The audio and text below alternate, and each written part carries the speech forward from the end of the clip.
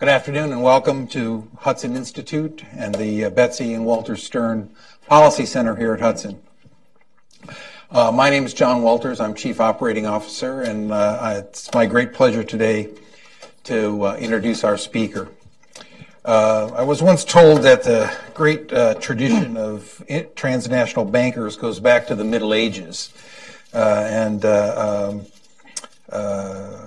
more near to our hearts, I guess, especially during this season. I guess one of the great models that Americans, for better and worse, have for bankers are George Bailey and Mr. Potter.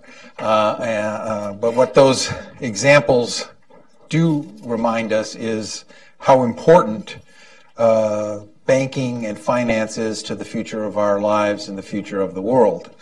Unfortunately, these most powerful forces are, for many of us, somewhat fearful mysteries. They operate and they surprise us in ways that are of concern, and we are reminded of that all the time. They also present great opportunities, and today we have a great opportunity to learn from someone who knows the world of global finance here and abroad, and to reduce our ignorance, but maybe not our fear, depending on what he says here today. William Rhodes' book, Banker to the World, is a terrific introduction to some of the topics that he will touch on and many that he will not have time to today. We have this book available for purchase, and he's generously agreed to sign some copies afterwards. But it indicates in some detail that he's not just a banker in the highest sense of the profession, providing critical resources and counsel to realize the blessings of human enterprise, but he's also a practitioner of banking on a global scale and of international financial diplomacy, a way of making nations and peoples able to live better lives and find ways of cooperating together and that's beneficial to all of us. The book details in the 1980s and 1990s his leadership in resolving some of the debt crises of developing countries, and it documents how he became and remains a key advisor to governments around the world, financial officials, and organizations throughout the global community. Bill is retired senior vice chair of Citigroup and Citibank. He's president CEO of William R. Rhodes Global Advisors. He's a professor at large for Brown University. He also serves, as you would expect, as a director of numerous for-profit and non-profit organizations across the globe. Today, Mr. Rhodes will discuss some of the most urgent risks facing the global financial system and those that are threatening economic growth. We are very grateful for this opportunity to learn from Bill Rhodes, so please join me in welcoming him.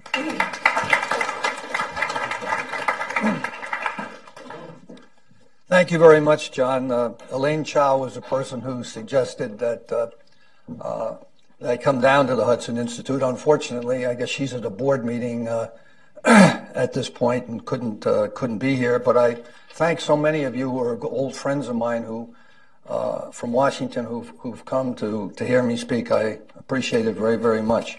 And I've got my daughter here in the audience, and it's always good to come to Washington to see her. I think it's fair to say the world faces a wide range of serious economic challenges today. Unresolved, they may create further threats to the Western political systems and to the structure of international trade and investment. Permit me to give a sort of wide-ranging introductory remarks about global economic and financial trends, talk about international trade, and finally, talk about banking, conduct, and culture, which is a subject near and dear to my heart. Many of the problems we now face are due to slow economic growth since the world economy emerged from the Great Recession. And these problems reflect, I think, the repeated failures of political leadership in many cases in the leading industrial developed economies. No greater challenge is greater now than seeing the leaders come together to cooperate, forge new understandings that are geared not only to preventing worrying current trends to continue, but provide positive leadership that a globalized world is looking for and needs. Rarely before has the word risk been so appropriate in discussing the many facets of economics and finance as it is today. I think it's fair to say that we live in an age of uncertainty.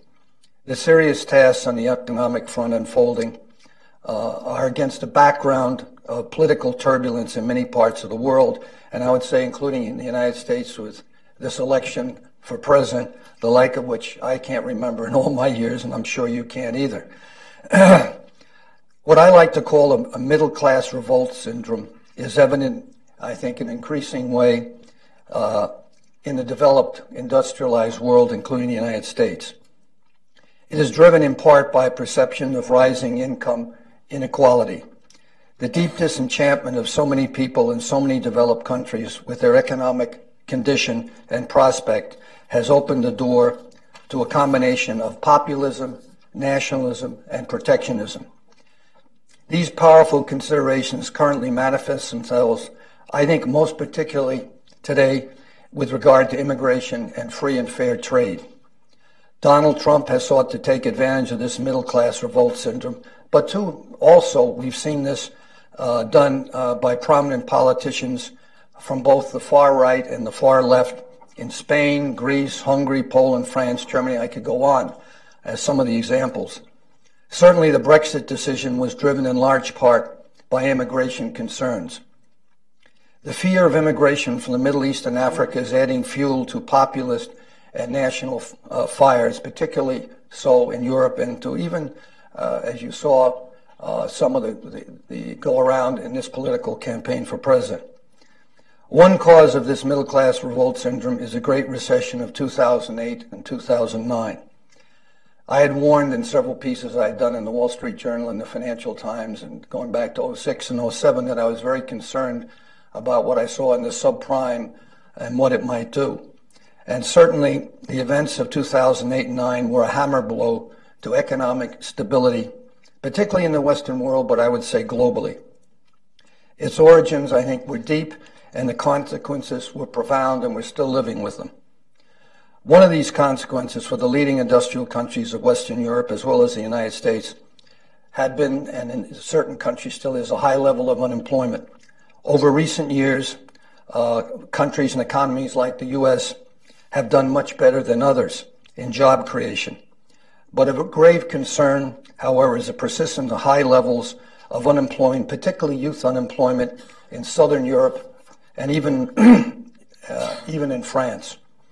Millions of young people have been unemployed since the Great Recession, and a generation is growing up in many of these countries never having known anything to do with being able to get a regular job. And many of the jobs that they take on are low paying, and job insecurity is very, very high. This, of course, feeds the fires of nationalism, populism, and protectionism from both the extreme right and extreme left, which we see most prominently in so many European countries today. And then we've seen the development of a culture that has encouraged ever larger risks in financial markets. The intense search for yield, reach for yield in a world where inflation is low and where central banks have created extraordinary amounts of liquidity, stimulating today's high-risk behavior. Central banks, in order to get us out of the Great Recession, have created masses of liquidity and pushed interest rates very low, and in places like Japan and Europe and the ECB to actual negative rates to boost growth. I think it's fair to say, and looking at Stan Fisher here, that too much of the impetus to get us back to growth has fallen on the shoulders of central banks, not only at the Fed, but also the European Central Bank, the Bank of Japan, and even the People's Bank of China. What we haven't seen is the proper fiscal policies and structural adjustment reforms that we should have seen, and which are absolutely necessary to get us out of this low-growth syndrome. The formidable valuation gains we've seen in equity markets, whether it be real estate, even things like the situation in the art markets, the stock markets, all at record levels. And I think one has to be looking at that and say, is this really tied to any fundamental economic development? And my answer is not. These asset values are soaring, while world trade, which has been so important to us, is now stagnating. And this year, and I'll say more about this later, we're down to a level of world trade of 1.7%. Of course, that's been the big driver since World War II of the world economies. I think that at some point in time, we're going to have to face a reckoning and fundamentals will assert themselves, which means I think we're going to face a serious adjustment in the next year, 18 months or so, in many of the countries that I'm talking about, unless we make some changes, and things may be too far along even for that. Now moving to a broad review, after that broad review, let me turn specifically to 4 countries or 4 areas that really dominate the world economy: the United States, China, Western Europe, and Japan. There's an old tradition here in Washington that the International Monetary Fund always has very optimistic scenarios on growth. And I think we're seeing that again vis-a-vis what they projected for growth over the last couple of years. The latest one is they've dropped it to 3.1 for the world and saying optimistically it'll be 3.4% next year. I think those are, frankly, for next year are way too high. The OECD in Paris forecasts only 2.9% this year and is not looking for much better next year. But I think there are 5 good reasons to be cautious going forward. And let me just mention them. First, with the U.S. economy, a number of well-known economists, notably Larry Summers, have for some time been describing our economic condition as one of secular stagnation. Growth is low, savings are relatively high, investment is weak, and consumer spending is below what is needed.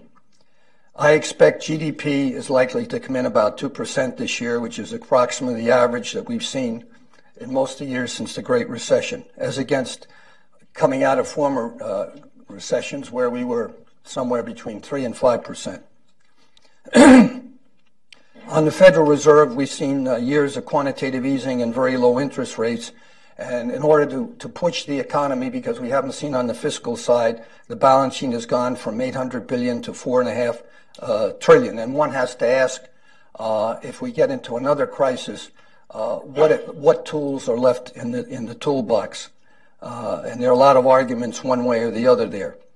My own feeling, and again I look at Stan here, is that I think they'll raise interest rates in December, and then we'll have to see how things go in 2017. Not very clear. I think for our economy to move out of its low growth path, we need to see action by the White House, Congress, and the private sector, and that includes the financial sector.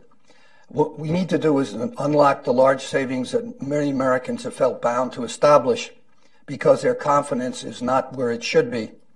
And I think one of my real questions is, how are we going to come out of this bruising presidential election? Are we going to come out with a type of confidence, not only with the consumer, but also with the private sector to invest, which we have not seen enough of?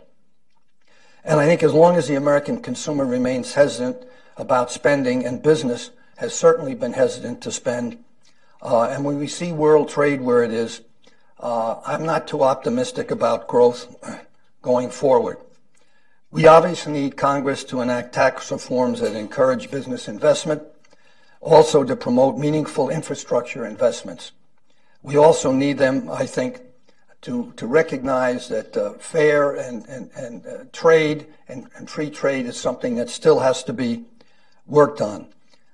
We also need sensible regulatory reforms in a range of sectors to streamline overly complicated regulation, which will enable firms, I think, to operate with greater flexibility and lower compliance costs.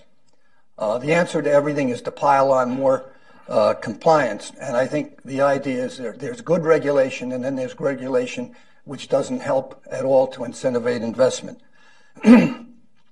After this troubling election season, I am worried that 2017 will again see a gridlock Congress, and will block many of these things which are so needed for our country to move forward. Hopefully, I'm too much of a pessimist on that, and hopefully things will work out, and some of these things that have been stalled for so long will get its way through, particularly with tax reform, infrastructure spending, and also regulation.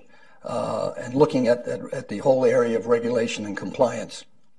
Second, I would like to just talk about China, which, as we all know, is the world's second largest economy, whose economic machine drove a commodity boom for many years that was crucial to the economic growth prospects of so many emerging market countries. For 2 decades now or more, China had double-digit growth. Now the growth rate has slowed over the last couple of years, and frankly, I'm skeptical about the figures I see of 3 quarters in a row of 6.7%. That just fits nicely in the estimate of the Chinese leadership that we're going to go somewhere between 6.5% and 7%.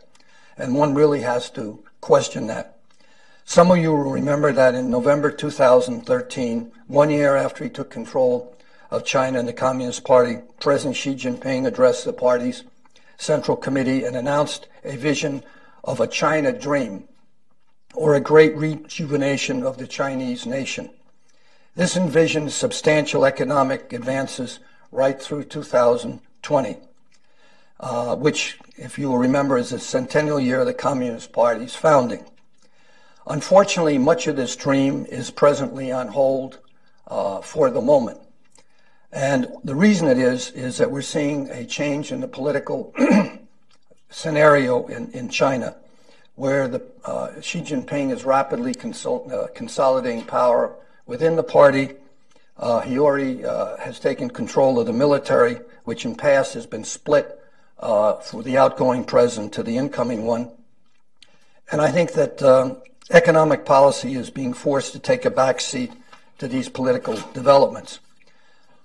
However, there are real problems there that need to be resolved. One of them is the scale of China's debt to GDP ratio of over 280%.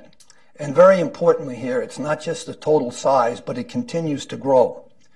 The estimate, and it's always very difficult to pin these down, is that having reached almost $4 trillion in reserves 18 months ago, they've lost about $1 trillion. And in some cases, there's a feeling there's almost informal exchange controls with some of the banks about how much people can take out. But if they move ahead, which they say they are, with taking the RMB to full convertibility, I think you could see more funds moving out. Very concerning is that the vast state-owned enterprises, the SOEs, in steel, coal, shipbuilding, and other sectors continue to swallow funding like it's going out of style. And the housing boom has been in an unsustainable bubble for quite some time. Municipal governments continue to borrow heavily, and non-performing loans, many feel, are piling up in the banking system, either directly with the banks or through the shadow banking system. And one of the things that was promised 2 or 3 years ago was the closing down of the so-called zombie companies. And I would say that when Zhu Rongji was premier 20 years ago, he was the first one to take a stab at that. And since then, nothing's really been done in that area. And I think this is a real problem for China, which is why you have gluts in things like steel, shipbuilding, etc. One of the signs of the government trying to grapple with this is to put in a process which I worked on some 25, 30 years ago, to take non-performing loans and to convert them into equity in the banking system, known as debt for equity swaps. I think when they get to be talking about that, then you know that they're really concerned and they're in trouble. Because in most of the countries as this was tried, it didn't work very well. It raised corruption, and frankly, what should be done is the loan should just be written off. And so that, I think, is also something that just is announced formally over the last week or two, and I think it's of concern. I think everything is being delayed here now until the 19th Party Congress in the fall of 2017. The formal date has not been given, because 5 of the 7 members of the Standing Committee, which was the old Politburo, are being appointed at that time. In other words, everyone except President Xi Jinping and Premier Li Keqiang will be appointed or reappointed, but they all have reached the age of retiring. And so one of the questions is, will any of them be reappointed? And one of those who's running the corruption campaign, anti-corruption campaign, Wang Qishan, is going to be a test case as to whether, because he's very close to the president, whether he stays or he doesn't go. But my concern, and the concern of so many, is that a lot of the basic decisions needed that I have just mentioned here are being, on the economic side, are being put off until that party Congress to consolidate political power. With most commodity prices soft, and still oil prices as an example, and other commodities, I think the emerging market countries as a whole, the major ones with the exception of India, have not been doing too well. As a matter of fact, we still have recessions continuing in Russia, Brazil, South Africa is not doing very well. Mexico is heavily dependent, obviously, on us here and NAFTA. And we know also that South Korea is heavily dependent on international trade, and the fall in trade is impacting their GDP. I'd be happy to answer any questions rather than go into countries because we don't have the time, question and answer. Third is Japan. We all remember, Abe's 3 arrows. And he and central bank head Kuroda have doing everything possible to get the country out of 20 years of stagnation. And they announced, Abe did, a plan for the 3 arrows, growth, on the growth side, fiscal, monetary, and structural reform. We've seen substantial quantitative easing out of the Bank of Japan, even now negative interest rates, fixing rates, and unfortunately, it doesn't seem to be working very well. Fiscal policy has been insufficient. As I've mentioned, so often countries are relying too much on the central banks, and the fiscal side are not doing their part of it. What concerns me there most is the third arrow, which is a key to success of the Abe plan, which is structural reform and deregulation. And we have not seen much of that. And TPP, which I'm going to mention afterwards, is one example of where Japan needs to, the Trans-Pacific Partnership, needs to move ahead on structural reform. But unless Japan can move on deregulation, because people talk about structural reforms, and that's in the eye of the beholder. What is a structural reform? Deregulation is really key in Japan, perhaps more than anywhere else. And you need to strengthen entrepreneurship. One of the things that has to be done is to open up the economy more to the role of women. Since they don't want immigration and their birth rate is so low, it's very important that women be given a bigger role throughout the economy in Japan. The IMF, which is usually the optimist, as I said earlier, is pretty negative on where it sees Japan going over this year and next year with 0.5% growth. I hope they're wrong, but up to now, there have not been many signs there. And we have to remember that Japan's the world's third largest economy.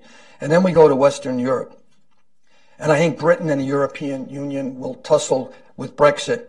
And I think at the end of the day, this is bound to affect investment levels and economic growth. The continent is struggling to find equitable policies to the inflows of people from the Middle East, Afghanistan, and Africa. I like to say that Angela Merkel opened Pandora's box, and they really have not been able to close it. And these policy issues could be something that could actually, it's already hurting the cohesion of the EU and to a certain extent the Eurozone. And unless they can work this out, I think this could really be very negative on the future ability of both the EU and the Eurozone to solve the problems that they have. You're having splits between the East and West there, Eastern Europe and Southern Europe, and the so-called core base of the Eurozone. Moreover, I think that economic policy leadership in the 19-member Eurozone should emphasize growth more than austerity. And we've seen too much austerity, I think, being programmed and sold, and not enough on what you're going to do about growth, notably in youth unemployment. And I think this is not just a problem for Southern Europe; it's also a problem for a country like France. I think the European Central Bank, under Mario Draghi, has done the maximum possible under difficult circumstances to add liquidity and to also oversee the stress tests of the banking, of the banks in the Eurozone. We read so much today about the Deutsche Bank and the problems that they are having in other European banks. And one of the frustrations I know of Mario Draghi is he can't get a full implementation of the banking union, which is supposed to take care of the regulatory side, the resolution side when banks get into trouble, and a deposit insurance scheme, somewhat like we have here with the FDIC. And the only thing he's been able to really do is on the regulatory side. And there's no doubt that that makes a difference. And you have to understand that the banks are more important in Europe than they are in the United States. Depending on what statistics you look at, the banks provide somewhere between 70 and 75% of all credit in the Eurozone. In the United States, you have the mirror image. In other words, our capital markets are so active that banks probably only supply around 30%. The European Banking Authority, which was the senior regulator before the first part of the banking union and the European Central Bank took over, unlike the Fed, and I give a lot of credit to the Fed because they insisted that the major banks in the United States raise capital, write off bad loans, and restructure themselves, getting rid of businesses that really were not earning money. And this was not done in Europe. I think the process with the Fed started very much in some of the other regulators here in 2009, and I think the banks have made, in general, very good progress in this regard. This is not the case in many parts of Europe. And so I think this is a case where the Fed obviously did its job, is doing its job. And when we look at cases in Europe, look at the banking situation in Italy. They can't figure out what resolution problem they want. There are problems in Portugal, not to speak of Greece. So I think that what needs to be done is to finalize the banking union, finalize an acceptable resolution process that applies to everyone, and put in a deposit insurance scheme similar to the FDIC. They have deposit schemes country by country. And what you always have happen here is the battles that go on with the Commission in Brussels, which was another reason for Brexit. So you're looking at the ECB as being the motor, really, of growth in the Eurozone. I mentioned Italy, but you have big problems in Portugal and as I said, Greece. Talking about Greece, every time Greece looks to be resolved, we have another problem. There was already one haircut taken by the private sector, but the debt to GDP is still 175% and rising. And having spent a couple of months ago in Greece, without, I think, new debt relief, Greece could fall back into a serious problem for the Eurozone. My fifth point is trade. And again, I think there's been a serious lack of international leadership in this area. And without an increase in trade, I think the world economy is going to be in trouble going forward. And let me just take a quick quote from The Economist of a couple of weeks ago, which I think clears it up and explains it very well. Global trade is in a grim state. Between 1985 and 2007, trade volume shot up at around twice the rate of global GDP. Since 2012, the rate of growth has barely kept pace. Things appear to be getting worse. The forecast of the World Trade Organization on the 27th of September slashed its forecast for growth in trade and goods from 2,008% in 2016 to just 1.7%, which I mentioned before. And this is a key that really hits you, implicitly predicting that for the first time in 15 years, trade will grow more slowly than total GDP. And that's of a concern. Trade was once the engine of global growth, but you can see it is not today. And I think one of the problems here is that the leadership in the industrial world, I would say here in the United States, Western Europe, have really not sold the population on the value of trade. And I think this has been a big mistake, and it's opened up, the voices of the populist, nationalists, and protectionists. I think it was a major, I think, fault. I worked on NAFTA. I worked on Korea.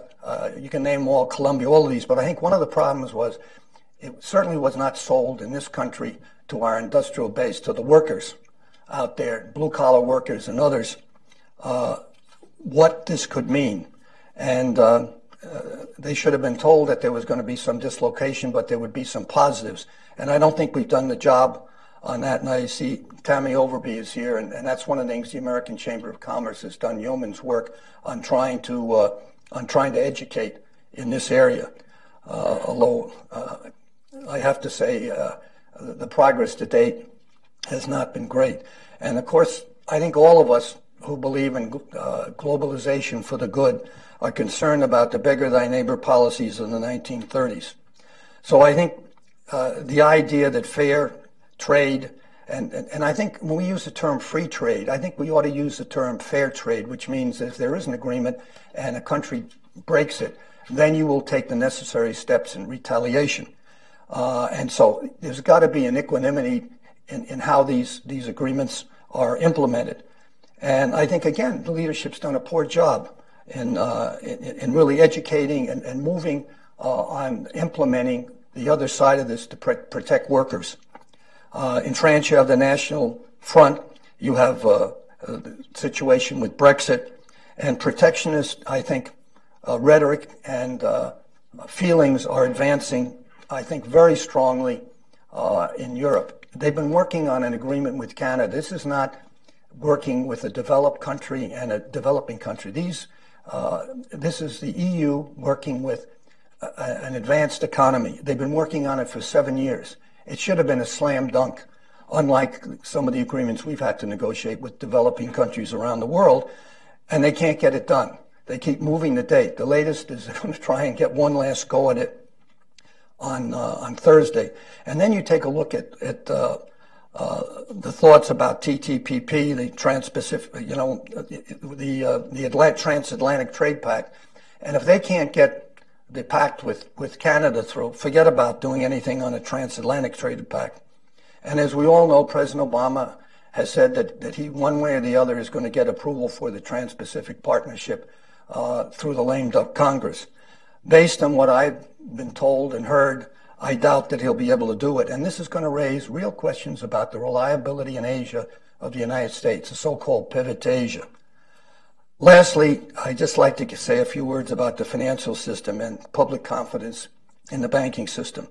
I think coming out of the Great Recession, it was very low, and correctly so. The bad image and trust of the public, of the banking system was a real problem. And lo and behold, it pops up again with Wells Fargo. And then we have in Europe the question of the Deutsche Bank, which has similar problems with this. They're waiting to find out what their fine's going to be from the Justice Department and other misdeeds. And so the banking system is a necessary tool of intermediation for growth and investment. But I have to say, I put the onus on the bankers. And I've said so in my book and in numerous articles I've written, some of which are out there. But I would say that a lot of this is being exacerbated by the search for yield and short-term profit maximization. Working with the Group of 30, which I co-chaired a report called Banking Conduct and Culture. You can get this online, and I'll be going to in the next few weeks. I'll be going to Japan and China to be talking about this. Is a need for a reset in the area of conduct and culture at the most important banks. A number of banks have made a lot of progress. We have the Wells situation where obviously, if they read my report, they certainly didn't execute on it very well. And I think that the baseline is here, the most important thing an institution has, and particularly a financial institution, is its reputation. Once a reputation is gone, it's very difficult ever to regain it. And that is, I think, the challenge that is out there. And so, and this is not just a banking situation. A lot of the major multinationals have lost the trust of the public, too. And what I would just say here, the integrity of an institution, its culture, has got to be provided by the board of directors and the CEO. It's got to go through middle management down to the teller. And the public has got to feel this, to see it, and to trust. And this is where I think there's a lot to be done. You start off with people who don't do that, you take their compensation away, you hit that. If they still don't do it, you fire them. And I think that one of the ways that this can be implemented better is if you have more importance given to whistleblowing at an institution, not just to say you have a program, but really to implement it. So just to sum up some of the things I'm saying here, I think that we need to see this reform implemented on a continuous basis by the financial system and banks. And we also need to do a better job on the trade side of selling what trade can do. And there are a lot of institutions hanging around, like the Group of Seven and the Group of 20. I can name all sorts of them, GATT and everything else, that have been put together to try and bring the world closer together and to talk about interchange and trade and fair trade. But we have been living an economic boom with some busts along the way ever since World War II. And this international system, I think, is at risk today. And what we need to do is the public sector has got to be more active in leadership, but the private sector also has to. It's got to be something that they work together. Because otherwise, I'm concerned that all of this progress we've made since the end of World War II and taken, in many countries, hundreds of millions of people out of poverty, and certainly advanced the economies of the developed world, could fall through. And certainly we don't want to get into a period like the 1930s. So I think this should be of profound concern to all of us. And certainly I think this is one of the major challenges that the new President of the United States is going to face, whoever that might be, and the new Congress. But not only here, this is what's facing the leadership in Europe and Japan. And I've already gone over my thoughts on China. And I'd be happy, as I said, to answer any questions on any of the subjects that I spoke about, or if any of you want to ask me something on one of the emerging market countries, I'd be happy to try and answer you. So, thank you.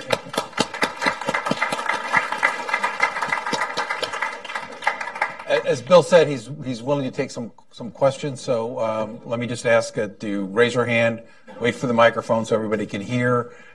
Please identify yourself and please ask a question. Thank you. Start off, sir. Chong Huang, Cato Institute. I have two questions for you, sir. Thank you for your speech. So I wanted to start off with a little story about 2002. Bush had said he wanted housing for everyone. And I think that was the starting of the housing bubble for the 2007-2008 financial crisis. Bear Stearns was the signal, the start of the financial crisis. So right now we have Wells Fargo, but it started from the LA Times news article, not like CFPB or OCC doing their regulations. So domestically in the U.S., I think that regulations, like regulatory bodies, are not doing their work. So do you think that, as you said, public needs to do more active roles? Is this a statement that could work on these cases? And going on to China, China right now is showing a lot of bubble in their industrial side because they had this policy of subsidizing industry, coal, steel, based on 关系, what we call government friends. So most of the companies that are receiving subsidies are related to the government. So also I think this is an issue that we see with public mixing badly with the private sector. So what do you think about these issues? Because if one of these zombie companies blows up, that could be another trigger for another financial crisis. So regarding these issues, I'm questioning your thoughts. Thank you. Okay, well, you put a lot on the table there. I think that the origins of the subprime are many. I think you have some right here in Washington with Fannie Mae and Freddie Mac. I think it was this tremendous search and reach for yield. I think lack of risk discipline. And of course, the idea that short-term gains, both for the bank and the institution and for the individual, drove this. And a lot of things have been done since then, although Freddie Mac and Fannie Mae have not been resolved here. A lot have been talked about it, but you have Dodd-Frank. And there's some good aspects of Dodd-Frank. There are others where I think you've just piled on a regulation that might not be necessary. But I think the idea of the regulators here in the United States, particularly the Fed, to make banks increase capital, to be more cautious in risk, write off bad loans, is the proper thing to do.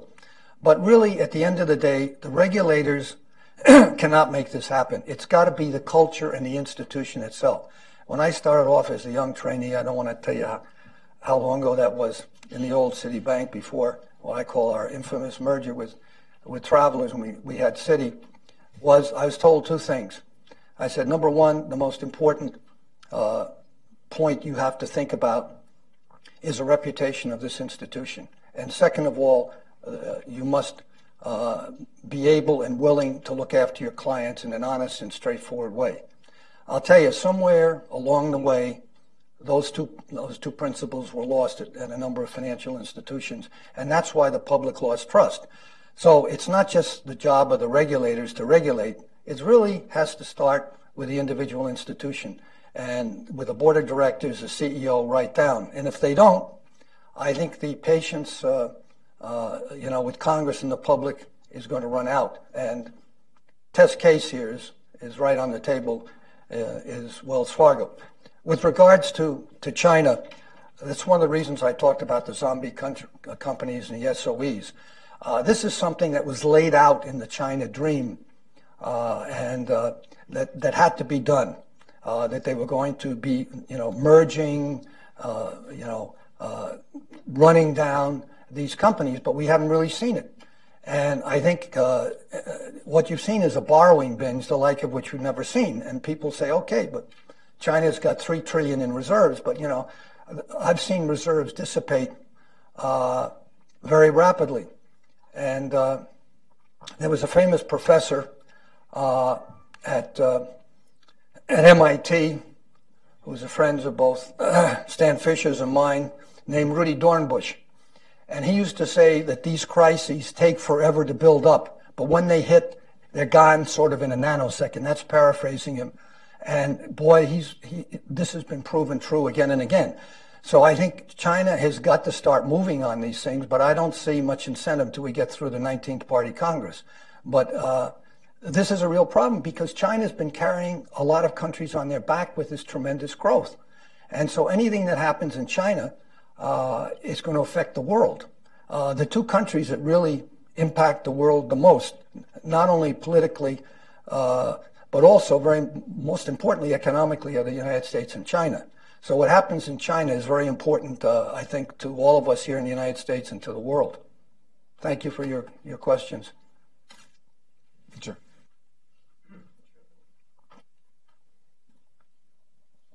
Hi, Robert Sheretta. I'm with President of International Investor. First, I'd like to compliment you because I know during your stewardship of Citibank and Citigroup, it was doing much better at that time. But you also saw two trends developing during that era. One was outside of the traditional banking. We're seeing more and more capital in shadow banking. Hedge funds, although they haven't performed very well, continue to gather assets. Private equity has grown from a few $100 billion to many trillions of dollars. So a lot is happening outside of the regulated banking industry. But let me throw one other quick question in.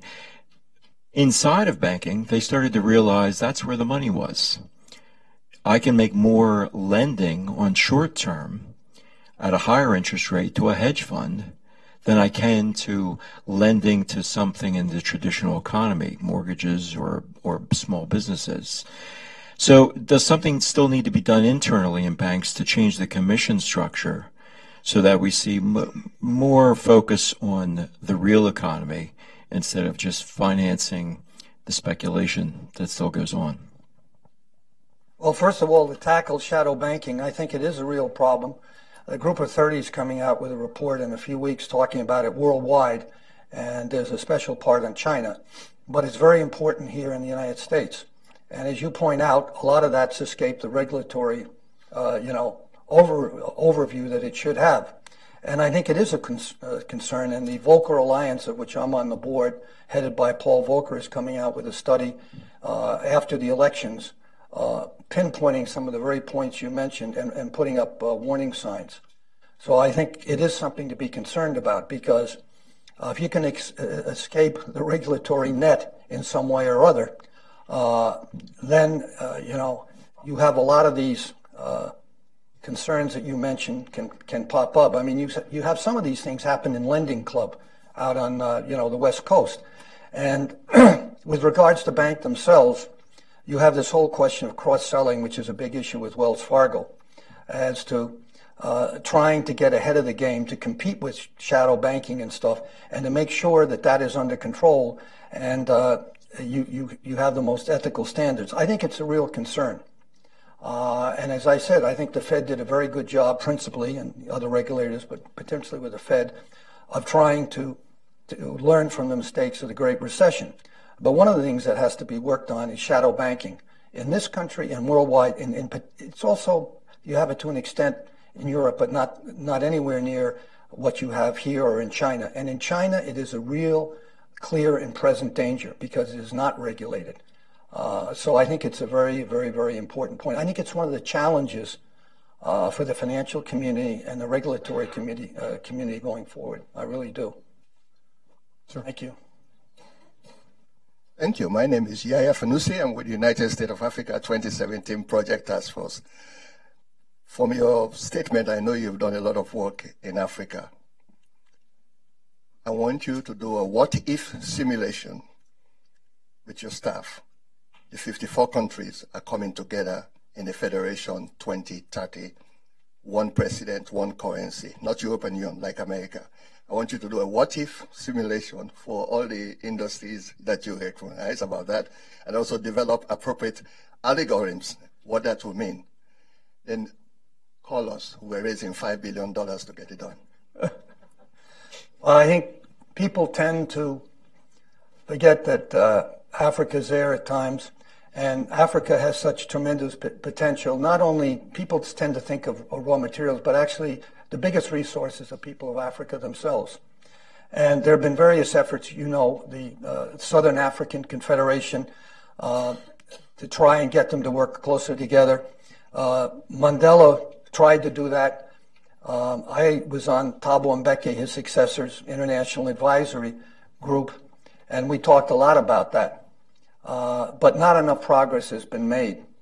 And I think the African Union hasn't always done what they needed to do there, but I think there should be more potential there. And I think one of the things is that the private sector really, there has to be more emphasis on the private sector, particularly entrepreneurship, instead of just, relying on the big corporations. As you know, China has entered, over the last decade, has entered big time into Africa. And there are a lot of questions about how much good is coming from these investments. Is this just a replay of 19th century European colonialism, or is it something new? And you could spend hours talking about it. But I think that looking forward, the opportunities, I think, in Africa are tremendous. And particularly, I think, in the entrepreneurial area. And then that's where I think the emphasis needs to be. And of course, obviously, because you know Africa so well, the problems of corruption that are, so endemic in some of these countries. So I think those are all real challenges. But I mean, Africa will come through, but you need more emphasis on the private sector and less on the public sector. But thank you for your question. Thank you for bringing up Africa.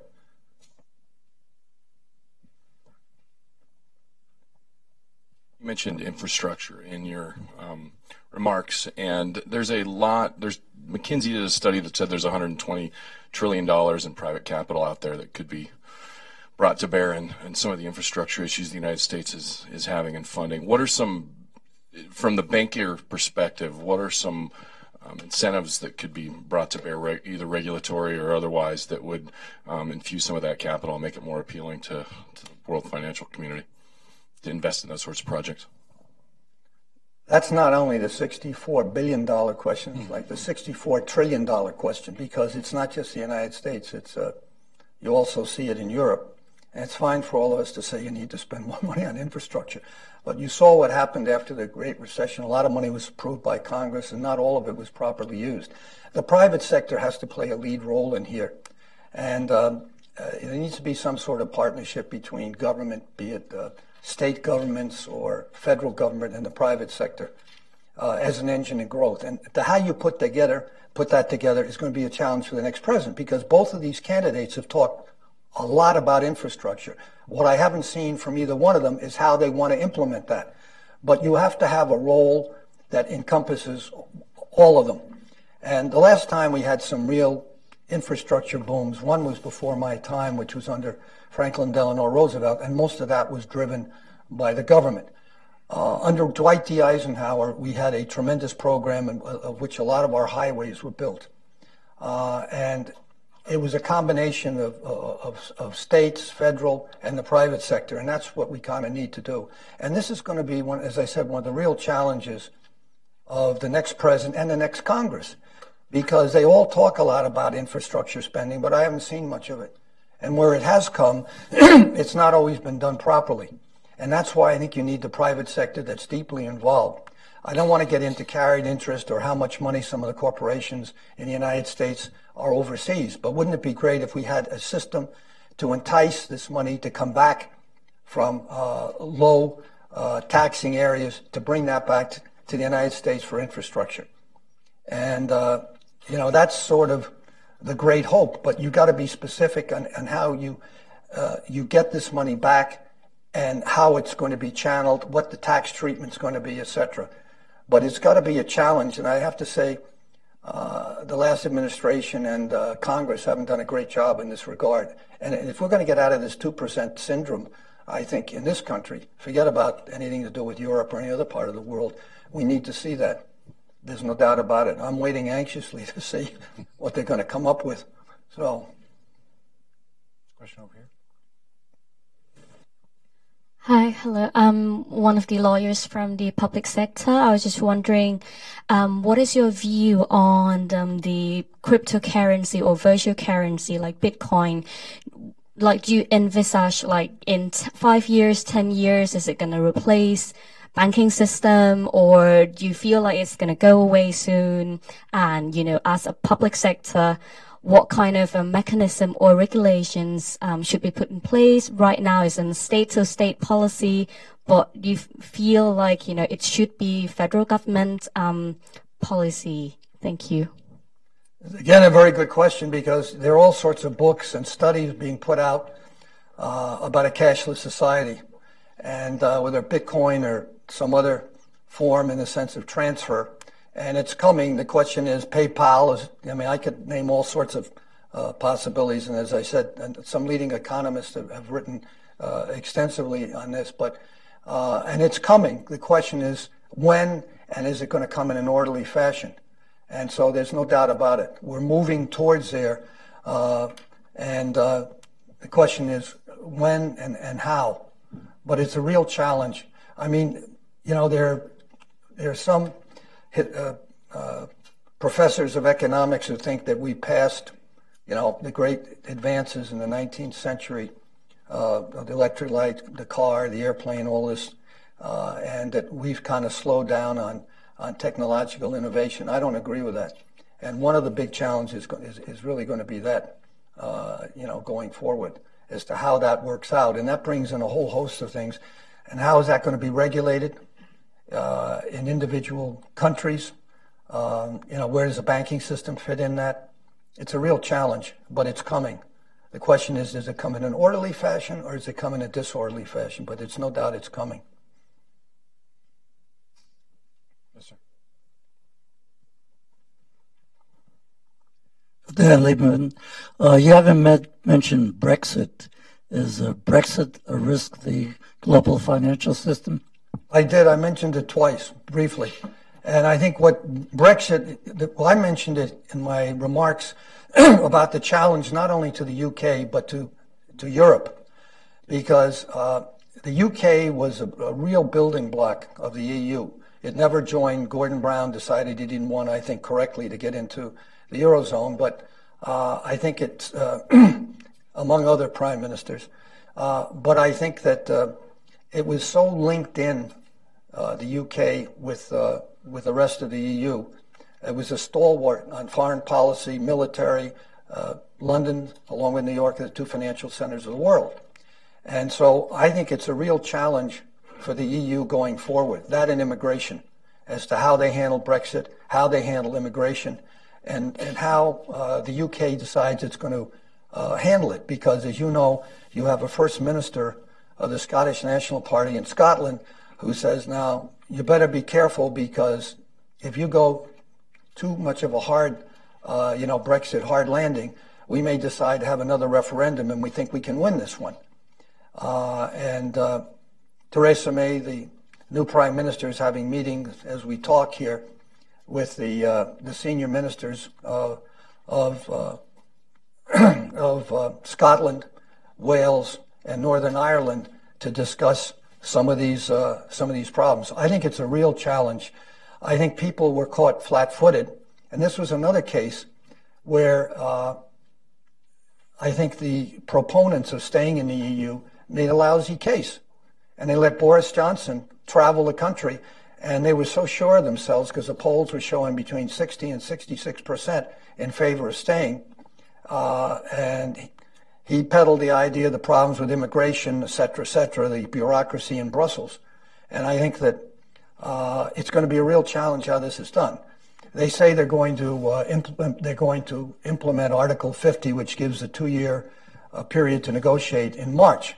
Theresa May, the Prime Minister, did. And one of the real challenges is how are they going to preserve London as a financial center. So it's a real challenge. But people will understand that Brexit is not just a challenge for the UK, it's a challenge for all of Europe, without a doubt. And it feeds on all these things I'm talking about, protectionism, nationalism, populism. And one needs to watch that very carefully, how that's handled. Last couple of questions. Hello, my name is Pedro. I'm from Cato Institute. And my question is about what is your perspective of the few years of economic development in Latin America, because you see some governments such as Argentina and Brazil going towards more liberty, globalization, and private sector. And in parallel, you see Venezuela or Bolivia with more state intervention, protectionism, and I can say even authoritarianism. So what is our perspective? Well, I think like most emerging market areas, you got to take case by case, country by country. But I think a lot of positive things are happening, sort of rolling back what's known as the red or the pink revolutions that took place, with very populist governments to the left. And I think the election of Macri is a good example of that, coming after the Kirchners in Argentina. It's not going to be an easy process, but I think they were able to start moving the economy along vis-a-vis the exchange rate, settling their debt problems, and there's a lot of interest in investment. As you know, you have two trading blocks in Latin America. One is Mercosur, where Argentina and Brazil are the principals, and then you have the Pacific Alliance, which is Chile, Peru, Colombia, and Mexico. And I've always been one going way back to think that they have to get together. And going forward, I used to write a lot about it under George Bush I's administration on the Latin American free trade area.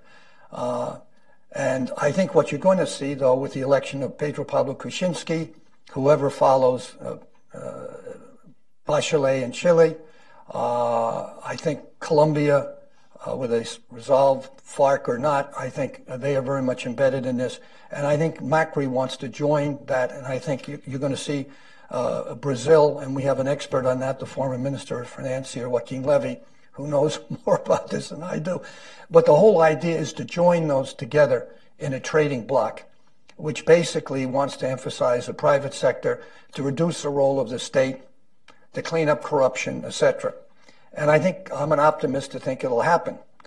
Now, Venezuela is a special situation, particularly for me, because I lived there and two periods, dos etapas, for 13 years. My daughter was born there, who's sitting here with me. And I think what's happened to Venezuela is one of the most unfortunate chapters in modern Latin American history. And it can't go on like it is. As you know, because you obviously follow this, they got by the PDVSA loan rollover, although they say it's a success. They only got about 40% of the owners of the paper to roll over. And they have the Citgo refinery sitting here in the south, and they have to be very careful because they could, in fact, ConocoPhillips is already moving against it. So it's not clear to me how long the situation can exist as it does, because what's happening is the government is taking money that should be in hospitals, providing food and security to pay off the bankers, so to speak. And that never has a positive ending, I can tell you. And so now the Pope has decided to intervene. Well, let's hope Pope Francis can do something, but that situation can't go on for much longer because their production is falling. They're not renewing the facilities there. The Chinese are getting fed up. I warned the Chinese when they went in there that they better watch it, and they're getting fed up with what's going on in Venezuela too. So I would say that would be the flashpoint in Latin America, but I don't think this can go on as it is. And what the end will be, God only knows. But I feel for the people of Venezuela deeply for what's happening there. But I'm optimistic on the other cases that I mentioned to you. Where are you from? Okay. All right. Well, I think that Brazil's going through a difficult period of time, but you know, the old saying is God is a Brazilian, and I like to say sometimes he takes vacations. But Brazil has the strongest private sector in all of Latin America. And I'm an optimist on Brazil. I think they'll work their way out of it. And it may take some time, but I think they will. So. One last question? Yes, sir. Thank you for an excellent presentation, sir. You made me wish that I would have stayed awake during my economics classes when I was an undergraduate. I wish you said that before Stan Fisher left, because he's one of the great professors of economics. I thought it was boring at the time, but it's becoming much more interesting to me. So I represent an organization called the Economic Warfare Institute. So my question's a rather dark one. What do you see in terms of future threat to the financial system of the world, actually, but especially the four regions you mentioned? Its ability to sustain attacks, and I'm not. Cyber's just the platform, but this trying to undermine the confidence, to undermine citizens' confidence in the system. The private sector, banking establishments, the financial sector doesn't seem to be very capable of joining with each other to try to defend themselves, and I just see this as a pretty dark future. I think it's a real challenge. It's a dangerous one. I mean, all we got to see is all the hacking being done, because you got to remember Mr. Putin, when he was a lieutenant colonel of the KGB, this was a specialty area of his disinformation and working on this. And I think that cyber hacking is a real problem. It's a problem also with China. And I think what we haven't seen enough of in this country is a private sector working with government. They need to work with themselves, but they need to work with government. That's the only way to face it, because what you're facing is a monolithic approach in China, a monolithic approach in Russia and elsewhere. And if we need to be reminded of that, what we need to see is the daily now almost release of these emails that they've hacked into in this election. And of course, one of the concerns is that they're just waiting for the best to see after the election's over, and then to cause a real embarrassment. But I think it's a real challenge, and I don't think we've done enough here. And I think, again, it's got to be the private and public sector working together on this. And that hasn't gone too well, as you know, so far. The problems with Apple and the iPhone and situations like that, on what happened out in California. And you got to respect the freedom of the individual, but also we have to prepare ourselves for this new age that we're in, cyber attacks, because it's not just you can bring down the financial system, you can bring down the electrical grid system, not to speak of all sorts of other things that can be brought down. And I was reminded of that. And of course, LaGuardia probably is the worst airport in the world, at least in the United States. I wouldn't say in the world. And I didn't know if I was going to make it down here because the electrical system went out on part of LaGuardia on a beautiful day like this. And you're sitting there waiting, but it just reminds one of what cyber can do. And the other major nations of the world are working more in unison than we are here. So this, again, is going to be a major challenge of this new president and this new Congress to take this on in a more organized fashion than we've seen today. And just take a look at how ISIS has maneuvered this stuff also. They've been able to use social media tremendously, and all of it, whether it be social media or cyber, we need to do better to protect this nation and the citizens and the institutions of this nation, I think, than we've done so far. And let's hope, again, this is a challenge that this new president, whoever it's going to be, and this new Congress will take seriously. But I think it's a fitting way to end this. Let me join me in thanking Mr. Rhodes.